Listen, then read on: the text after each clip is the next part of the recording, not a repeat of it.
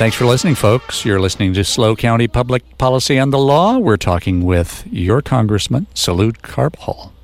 Well, Congressman, can I talk about one of the things closer to home that I think you've been working very hard on, the Chumash or Selenian Marine Sanctuary proposal that would be just off our shores here.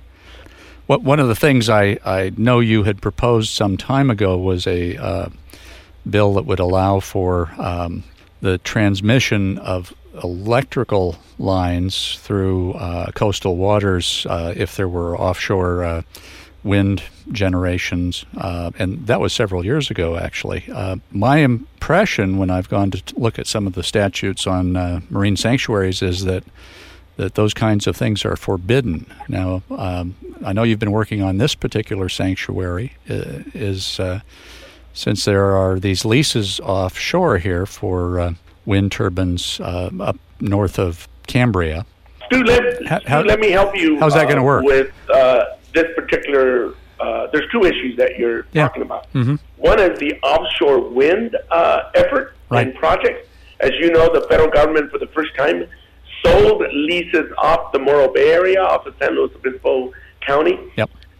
To three companies to be able to develop offshore wind, because it is an area ripe for appropriate wind activity.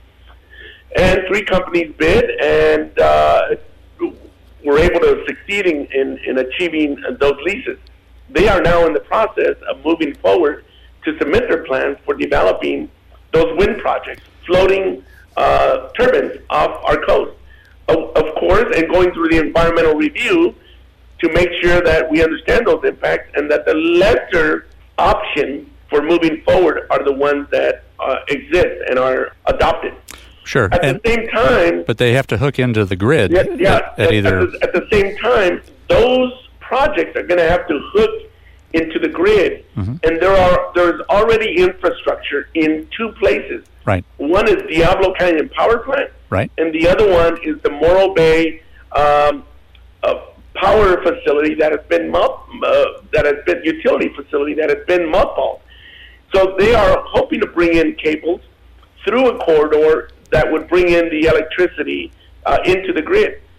That happens to be at the northern end of this Chumash Marine Sanctuary proposed boundary area. Uh-huh. And the issue that has developed is that some people say, where should the boundary go to allow for those cables to come in? You could have it snap back afterwards, after the cables are put in.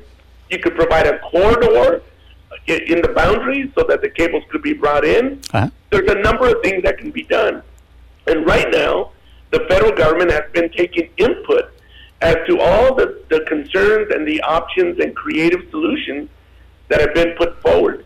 And I believe that the federal government is going to do a great job of taking all that input and coming up with a win-win-win that allows them to have the best boundaries for the federal Chumash Marine Sanctuary, as well as allow the offshore wind projects to proceed. I think they're on the cusp of coming up with a win-win. Well, sure. And the legislation, though, to create it, has there been any discussion about creating it in such a way that the legislation allows the cables from those particular, and there might be other leases in the future from wind turbine generation to come through the sanctuary to connect to the grid onshore at, say, Diablo Canyon or at Morro Bay? These are administrative processes that don't require additional legislative action that I am aware of. So we are pursuing and working with, the Chumash. In this case, this would be the first national marine sanctuary that would be co-managed by an indigenous tribe and surrounding federally recognized tribe, and other groups would be able to participate as well. But I believe that, again, the federal government will now come up with a response to all the concerns and solutions and input provided as to how the boundaries should be aligned for the Chumash Marine Sanctuary.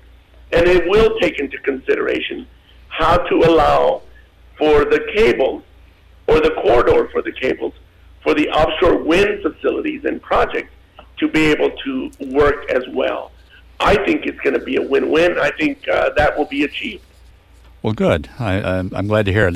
That was one of the concerns that I know I had when I saw the maps of the proposed sanctuary and having researched some of the sanctuary law previously. The other thing I wanted to talk to you about was with all the dysfunction going on, what's the status of the bipartisan infrastructure law as it relates to the Central Coast? Have you been able to work on getting more of those benefits to communities from Vandenberg to Atascadero? Absolutely. Let me give you some examples. First of all, you know that this law is providing for lots of jobs in our communities and the Central Coast. To date, that law has brought $500 million, $550 million to the Central Coast. For example, $200 million for roads, bridges, and highways, $14.8 million for airport upgrades, $49 million for drinking water projects, $26 million to plug orphan oil wells, and that's just some of the money. There's other millions of dollars that have come in for public transit.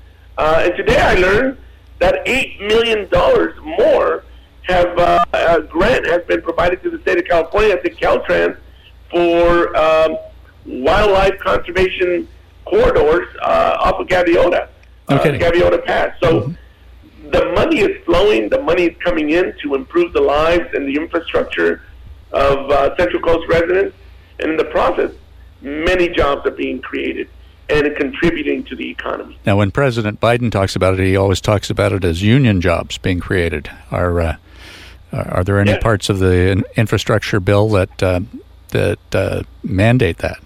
Absolutely. It mandates Davis-Bacon jobs and PLA, project labor agreements. It does a lot to ensure that working men and women that are part of the trades and various labor groups are able to be front and center when it comes to the work that is being done on all these investments, so that, again, we keep it here in America, we buy American as best as we can, and we contribute to our local economy. Are there any specific projects that have benefited, say, the city of San Luis Obispo or Morro Bay? Or Absolutely. Let me tell you a little bit about that. $23 million have gone for clean water projects in Pismo Beach and Morro Bay. Okay. $7 million for 101 repairs near Atascadero. $5 million for the 101 repairs between Santa Barbara and SLO. $4 million for transit operations in SLO. $4.6 million for SLO County Regional Airport. $110 million for Oceano Airport. $2 million for the Bob Jones Trail Gap. $320,000 for SLO Safe Street Action Plan. $199,000 for erosion in Pismo Beach, and $22,000 for dredging at Port San Luis, and $23,000 for dredging at Morro Bay. That's just to name a few. Well, that's wonderful. We we need all of that dredging, for instance, and I imagine the folks in Oceano are very grateful for the money to repair the airport. That's a incredible. It boosts their economy a whole heck of a lot. The other thing that I was curious about, I know you had a recent initiative to try to expand veterans housing. What's that? When is that going to come to fruition? Well, right now it's in the Veterans Committee, and we hope to ultimately bring it to the floor. What this bill would do is, right now, veteran disability compensation, those that have been injured in their service or in combat that are getting disability compensation, the IRS doesn't count it for tax purposes. But for HUD qualifying programs, housing qualifying programs, it is counted. Really? So as a result, many veterans can't qualify. They're just on the cusp of of over the limit, but they can't qualify for certain homes or certain home projects or housing options. So what my bill would do, it's called Home for the Brave Act. It would make disability compensation non-countable when considered for qualifying for housing programs, just like the IRS currently does. It doesn't count it as income. That's one of those things where there's a disconnect in the statutes, isn't there? All right. Well, we're coming up on a hard break again, folks. So be sure and stay tuned after these important ads. We're talking with your Congressman, Salud Carbajal.